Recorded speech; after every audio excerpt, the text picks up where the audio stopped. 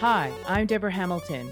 Welcome to my podcast, Why Do Pets Matter? 10 years ago, with my iPhone and a script, I recorded the first episode of the Ultimate Pet Resolution Summit, which chatted with experts about conflicts over animals. Our conversations were intimate, honest, and illustrated how disagreements over animals occur and how those disagreements can reshape people's lives and relationships.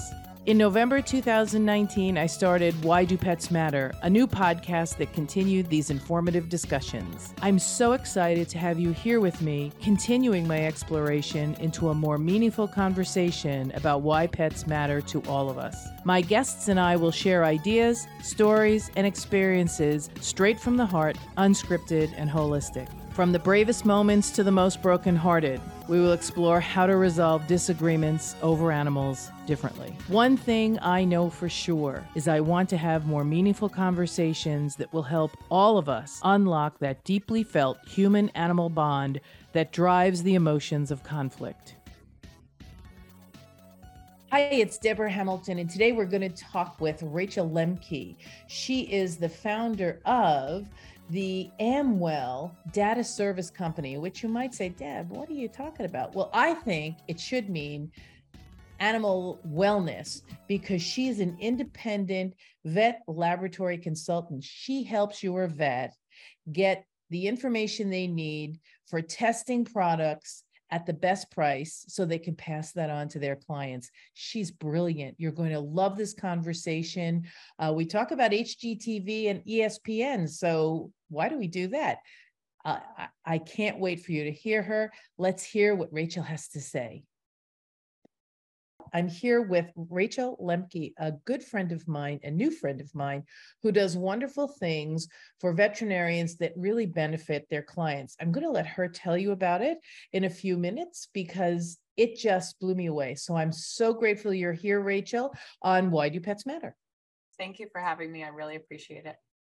Well, you and I had such a great conversation that I couldn't wait to have you as a guest. So what we do on Why Do Pets Matter, first thing out of the box, is ask you what you do, and then we ask you one question. So I already teased it by saying you help vets, and in helping vets, you benefit clients. So what did I mean? Sure. So what I do, I've been told is unique, but I call myself an independent veterinary laboratory consultant. So the short answer is I help vets get the most out of their lab services. A bigger answer is I help them strategically plan and optimize their lab services. And that could look different for different practices.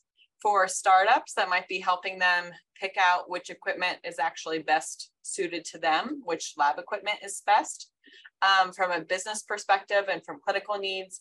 And then maybe for an established practice, I'm helping them with their lab contract and helping them kind of get the biggest bang for their buck with their partnership with these vendors.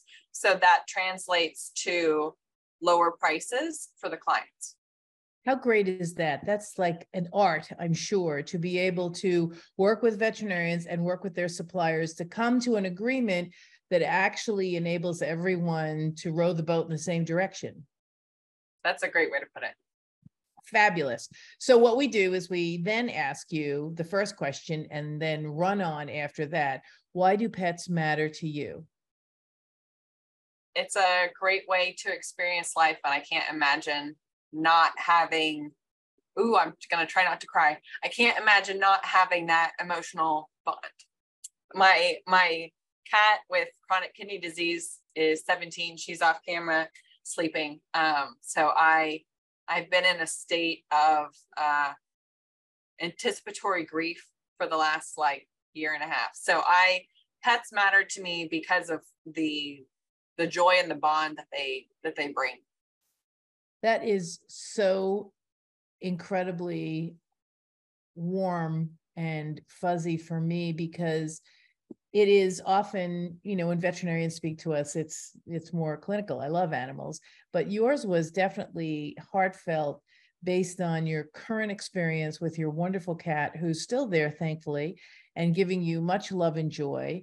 And as we all know, unfortunately, they never outlive us, which is not necessarily the best of worlds.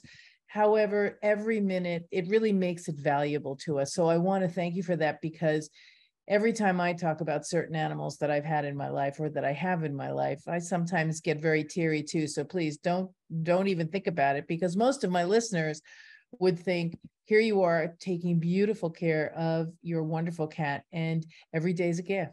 And whether it's a 2-year-old without kidney disease or an 18-year-old with kidney disease, it's every day is a gift. Yeah. So it's really nice that I'm able to do, number one, the work that I do and advocate for practitioners and their teams, but I'm also able to do it in a way that's flexible enough that lets me have a kitty cuddle afternoon if she's really begging for attention, because I know that that time is precious. So I try to be home and with her.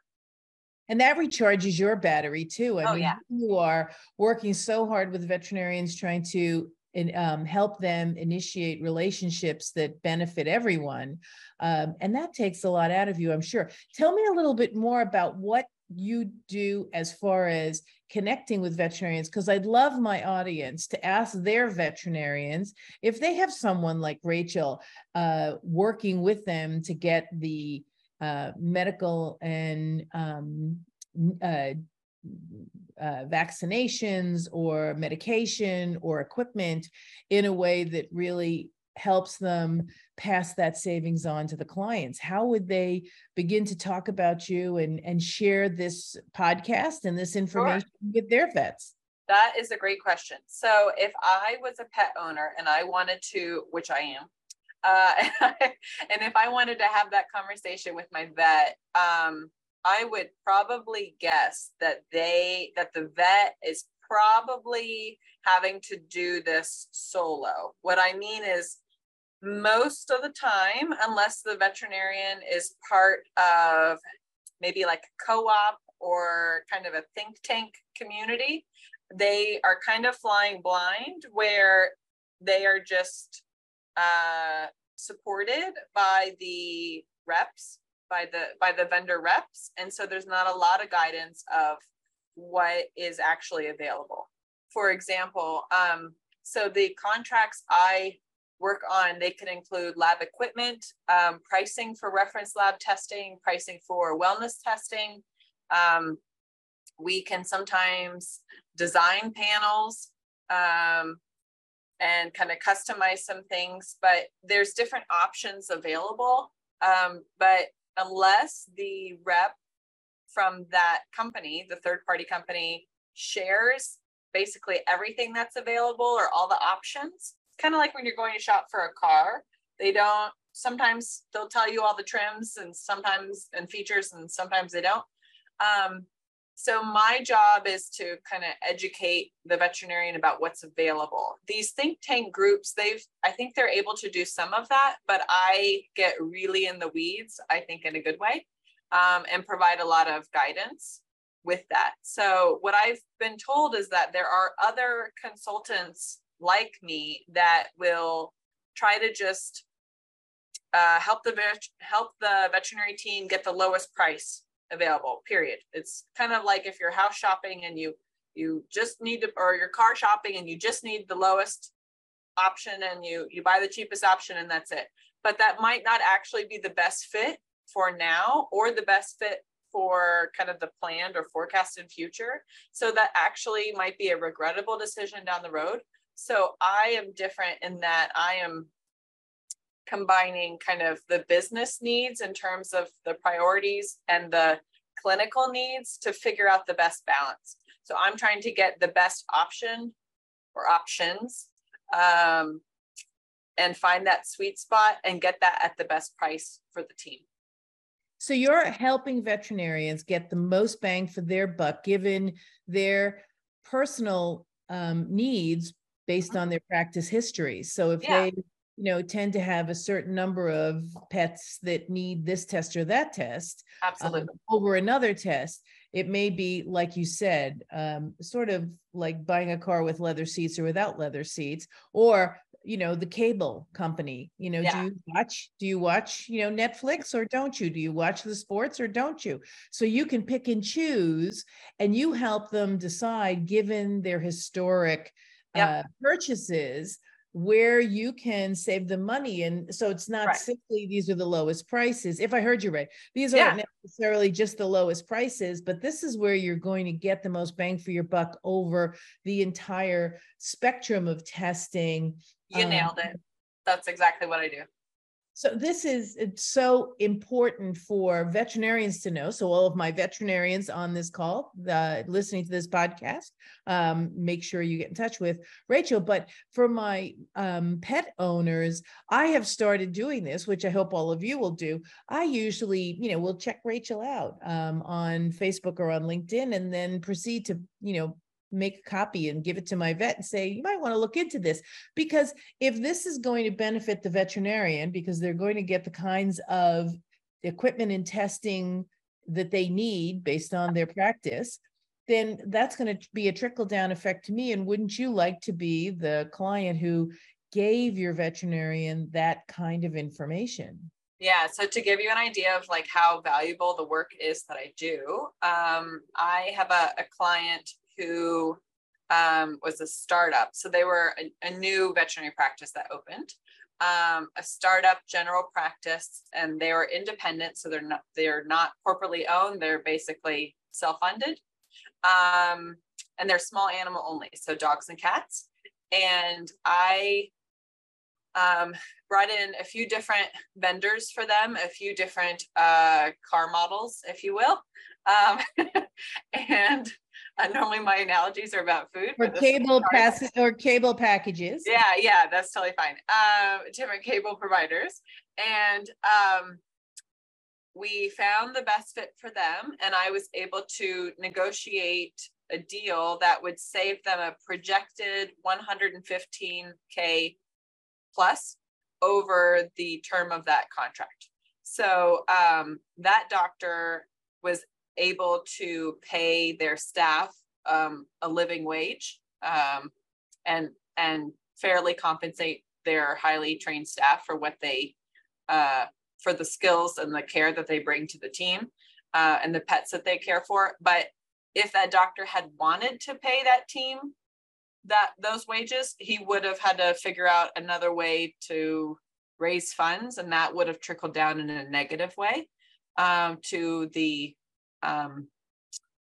rates that the pet owners pay, because that's something he was super conscientious about too when we were working together. Most veterinarians do want to charge their clients fairly based on all of their expenses. I always say to people when they tell me, oh, vet costs are so much, I go, yes, but recognize what they have to do. They have to have a wonderful staff, which needs to be compensated, from the front desk people to the back of the house people to the assistant vets that might be there. So you need to understand the nut they're cracking every month, and the cost of everything has gone up. So most veterinarians, if they could work with you, if they could negotiate something that would bring in an extra $50, $80, $115,000, that definitely would assist them to pay their staff without necessarily having to do it on the markups of different things that they're doing for their clients, which, you should be walking on water for all of us, because that would be such a great opportunity.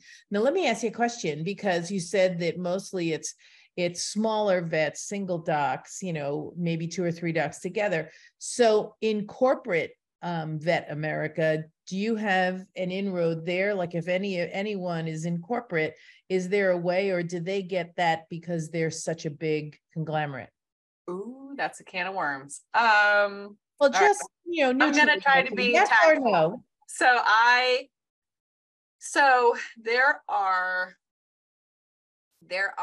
think of it like mom and pops that still exist, thankfully. Okay. There are mom and pops that are, sorry, cat sneezed. God bless you. God bless you. She's been a sneezing fit today. I don't know what's going on. But there are kind of mom and pops that kind of do it on their own. There's mom and pops that are part of a think tank. Sometimes those think tanks get special rates with vendors anyway. Now, whether or not I can get them a better rate Or a more appropriate rate based on their. Correct. Based on them. I'm anti-cookie cutter. Yeah. But then there are kind of small corporate groups and there are big corporate groups. So I have not worked with very large corporate groups. The fancy word for that would be that's not my target market. Yeah. That's not where my heart lies. So for me, I do have some clients with very large volumes. I have a client that has, we'll say between 5 and 10 locations. But they're a veterinarian owned group, but they're in a geographical area. And they have pretty healthy volumes. And so they're able to get healthy discounts, healthy pricing. But I also have other clients that are not that size that are also able to get competitive pricing. So I don't know what the really, really, really big kids, I don't know I could guess at their volumes, but I don't know how that works. But I know that I can pretty well get competitive pricing. I'm not worried about a practice's size, let's put it that way, in terms of competitive pricing. It's kind of how it's the cars or the cable providers that you look at and the way that you plan it, that I think is more important. And it seems to me that your target market, which is a great way to put it, would be to help the smaller practices compete with the larger practices on a volume scale so that they can charge the same thing or near the same thing because they're smaller, and this way they can negotiate for the best of all worlds for everyone. So thank God you're there, because you're helping everyone. Really, you've taken the time to make yourself the skills person in navigating these companies so that you can help your clients find what's best for them. So like you said, it's not cookie cutter, it's individual. Correct. And it's built on, and it's not just built on the business numbers. It's built also on the clinical need. So it's not just a matter of, well, this panel is cheaper, like this lab testing panel is cheaper than that one. Well, that if you do that, maybe that ignores what the doctors actually want. So that's not helpful. It's kind of like if you want to watch ESPN and you only get HGTV, that's not helpful to you. I find nothing wrong with that. My husband might have a problem, but I find nothing wrong with that. So it really is interesting to me because you are assisting to broker communication within the vet practice as well. What are you guys looking for? What's really going to serve you? What should we go out there and seek to meet your needs for your clients versus, as you said, just getting a panel that may or may not get the information that you're looking for? Yeah. And sometimes the vendors are, let's rephrase it.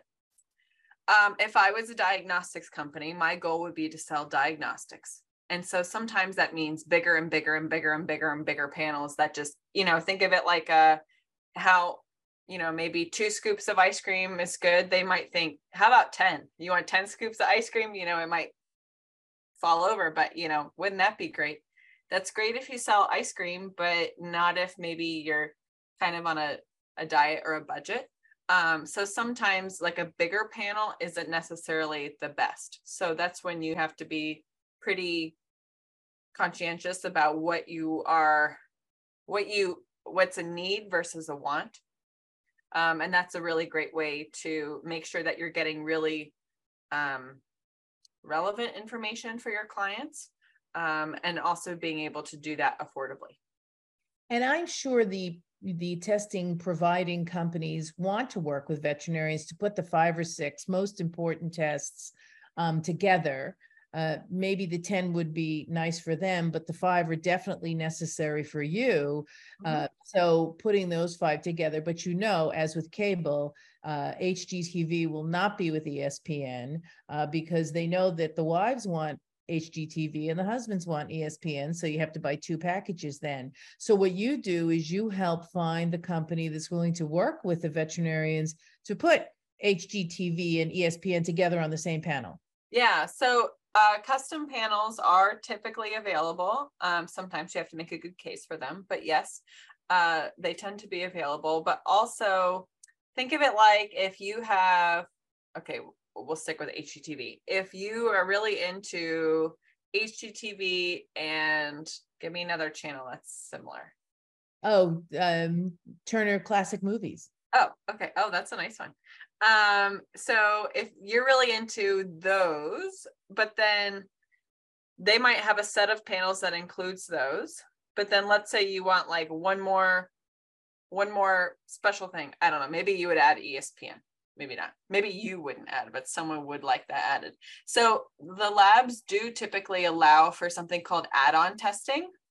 But the problem with add-on testing is that unless you are cognizant when you collect the sample, when you are with the patient, when you are ordering the test, that you want that test added onto that panel, that you want ESPN added. If you have not communicated the fact ahead of time, way ahead of time, with the vendor that add-on test might be important to you down the line, then you're going to have to pay full list price probably for that test. Now, in some cases you're not, but in many cases you would be paying full list price for that test. So now a test that you could have had a really healthy, that the vet could have had a really healthy discount on, now if they want this one thing, it's going to cost an arm, a leg, and Yeah, and your firstborn child, right? Yeah, and it's going to be a lot kind of tougher. So that's why it's nice to be able to add something on, but you kind of need to prepare for it if you're going to be doing it frequently.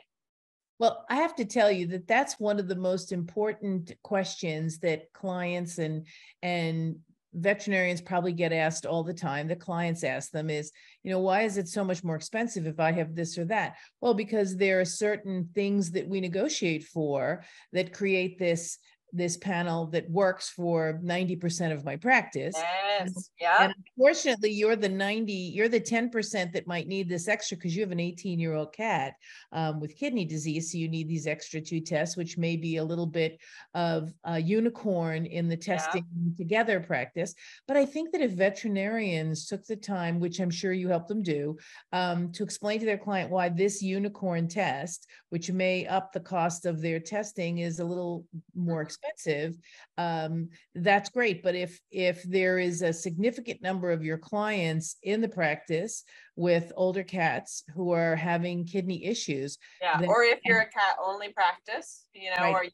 or you really like the geriatric patients, then you would negotiate for different kinds of panel testing. I remember my vet would always say, well, you just need the senior panel. You don't need the young dog panel. If your dog is over, I think 7 or 8, you can go for the senior panel, and it tests for most of the things that you want to test for. And if you want them to get the, junior panel, because you just want to know those 5 or 6 extra things that come with the junior panel, or 2 or 3, then just transparently telling a client, what it tests for and how it tests for it is important, because clients really just want to know. They're likely more than happy to pay the extra just as long as they know and why. And if they've already worked with you, they know that they're getting the best value for the common testing panel, and then this add-on is different. So this is so interesting, and I'm hoping everyone is following us. I was trying to use the analogies because it really does make a difference in understanding if you add things that are common to people like HGTV.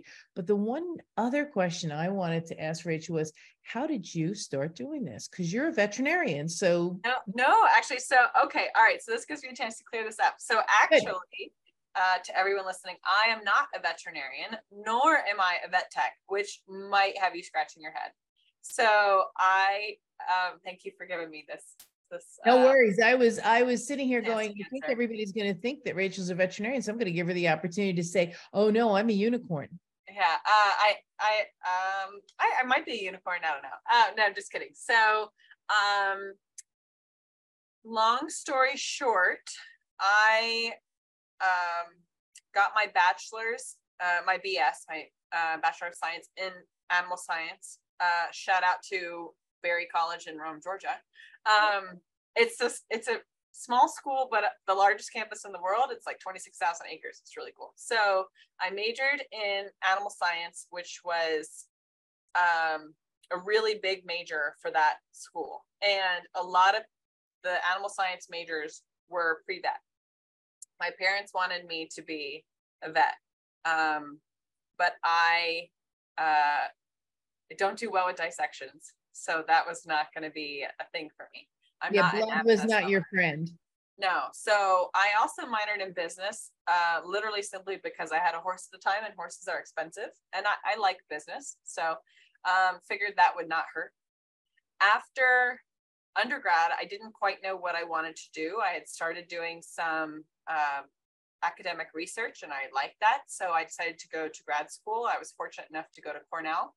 I did my master's in animal science at Cornell, and I studied chickens, which was not my first species of choice. I wanted to do horses and genetics. And I was going to jump in and say horses, but yeah, but that lab was full, so I ended up studying genetics and reproduction in chickens using molecular biology techniques. So I learned all of these fancy dancy techniques.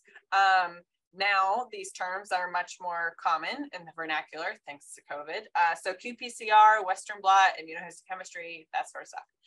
And when I got done, I moved to New Jersey, which was not my top 45 states I'd ever thought I would live in. And I had a horse at the time, and he got hurt while I was away, as horses do. So a vet came to take care of him. This vet was not a solo equine practitioner. This vet was part of a large emergency hospital. So when I got back to town, I brought my resume because I was like, ooh, love horses, love science, and veterinarians are my people, because in undergrad, my peers, my friends were pre-vet, so I already fit in. And so I ended up being the lab manager at the Mid-Atlantic Equine Medical Center in Central New Jersey for almost 4 years.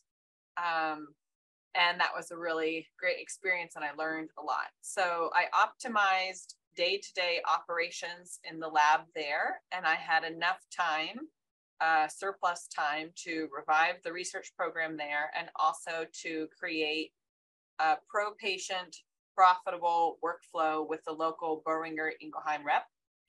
And that made me think that I can use my brain that really likes numbers and my love for the lab and and vet med to basically create a niche for myself. So I've been doing this since the fall of 2020.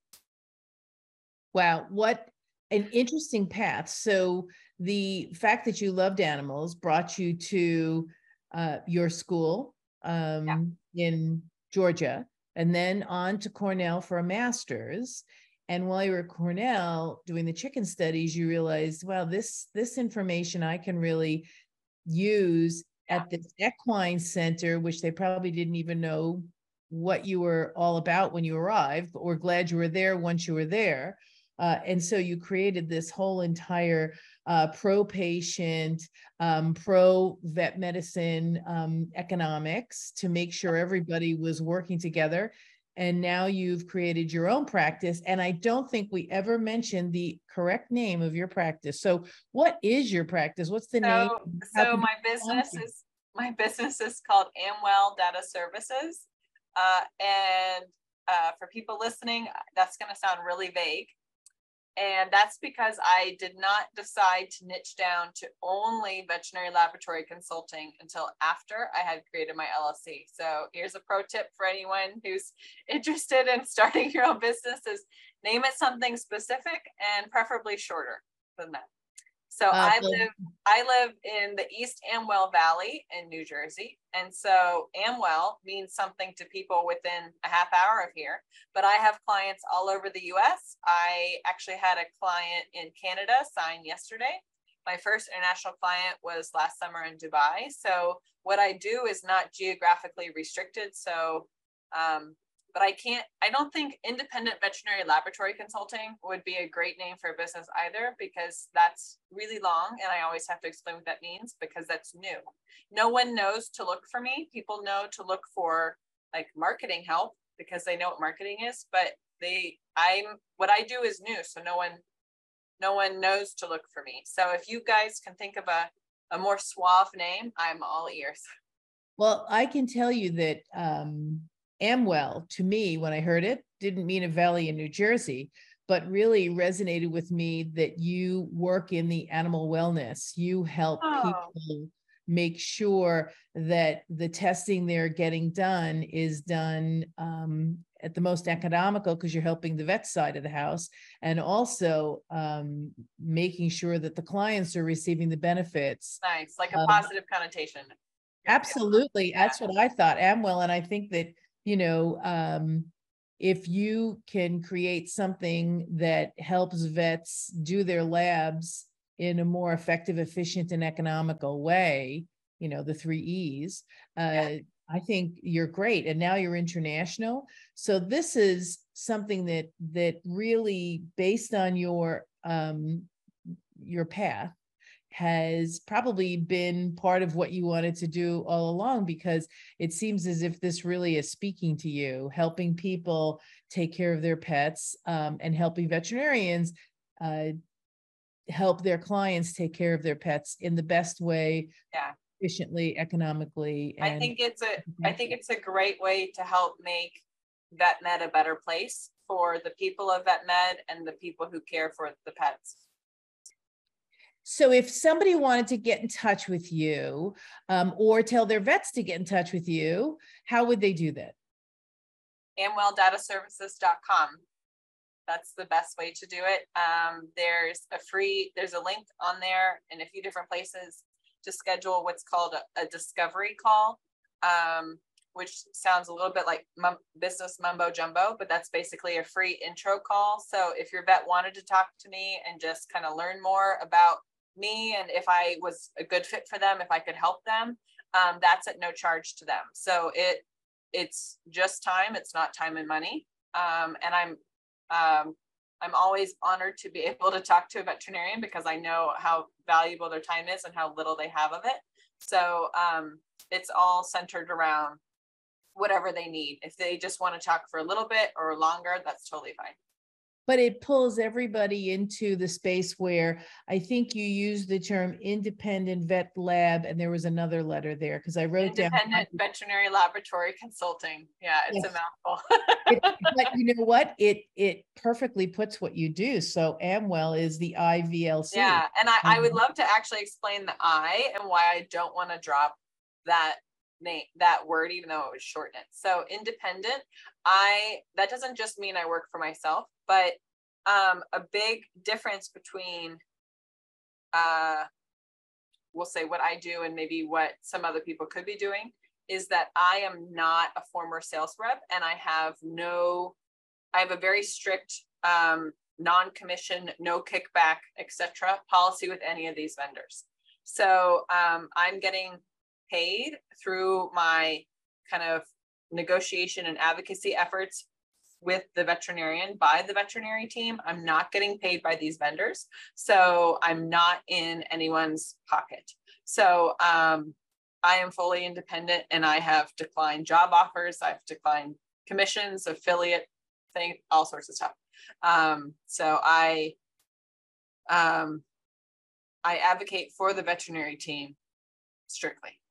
I have to say that was so important, besides the fact that we now know that you're Amwell data services company, but that you're an independent veterinary lab consultant, because you're independent and you pretty much help mostly independent veterinarians get the best bang for their buck. So it's a double-edged independent, because not only are you independent, and I think that's so important. Not that I have any issue with any sales rep from any big company, but if we could help independent veterinarians find someone to advocate for them on a broader scale, because we know they don't have a lot of time to meet with all the reps and get the best deals. but that's what you do for a living. So, let your fingers do the walking as opposed to in the old days, when we had yellow pages, which don't exist anymore. And you're too young to know about that. I know what they are. I know what they are. So, you let Rachel's fingers do the walking, and then she comes back to you with the information you might need, and you work with her. I think this has been such an educational podcast for me, because I think that being able to help veterinarians find the best cost analysis for everything they're going to do for their clients with regard to testing is key. And Rachel's there to help them. So one last thought, Rachel, tell me, what is the most impactful thing you've done that really keeps you doing your independent thing? I don't know if I can pick a single thing. It's the relief that I see when I work with these veterinarians and these practice owners, and they're understanding that like there's better options for them, and that I'm able to save the precious resource, the fiscal resources that they have access to. I think that look of relief is one of my favorite things that never gets old. Yeah, it's that, wow, I can't believe she got this for us, and that we can pass this on to pay our staff and our clients, making a whole 60 from where we started, where you talked about saving someone, a veterinarian, $115,000, which enabled him to pay his staff a higher wage without having to really increase his prices, which is fabulous. I'm so glad you were here. Keep in touch with us, because we'd love to have you back. Anything new that happens. I have some current clients wrapping up, so there should be more success stories on the. Yay. So we will have you back to tell us more success stories. I'm going to put all your contact information in the show notes. Everyone, thank you so much for being here with Rachel and I. Until next time, why do pets matter? Because we love them so much. It's Debra Hamilton. Take care. The Why Do Pets Matter podcast drops every Thursday and can be found on whichever platform you find your podcast. Subscribe now, invite your friends, and I cannot wait to have you join me in these conversations.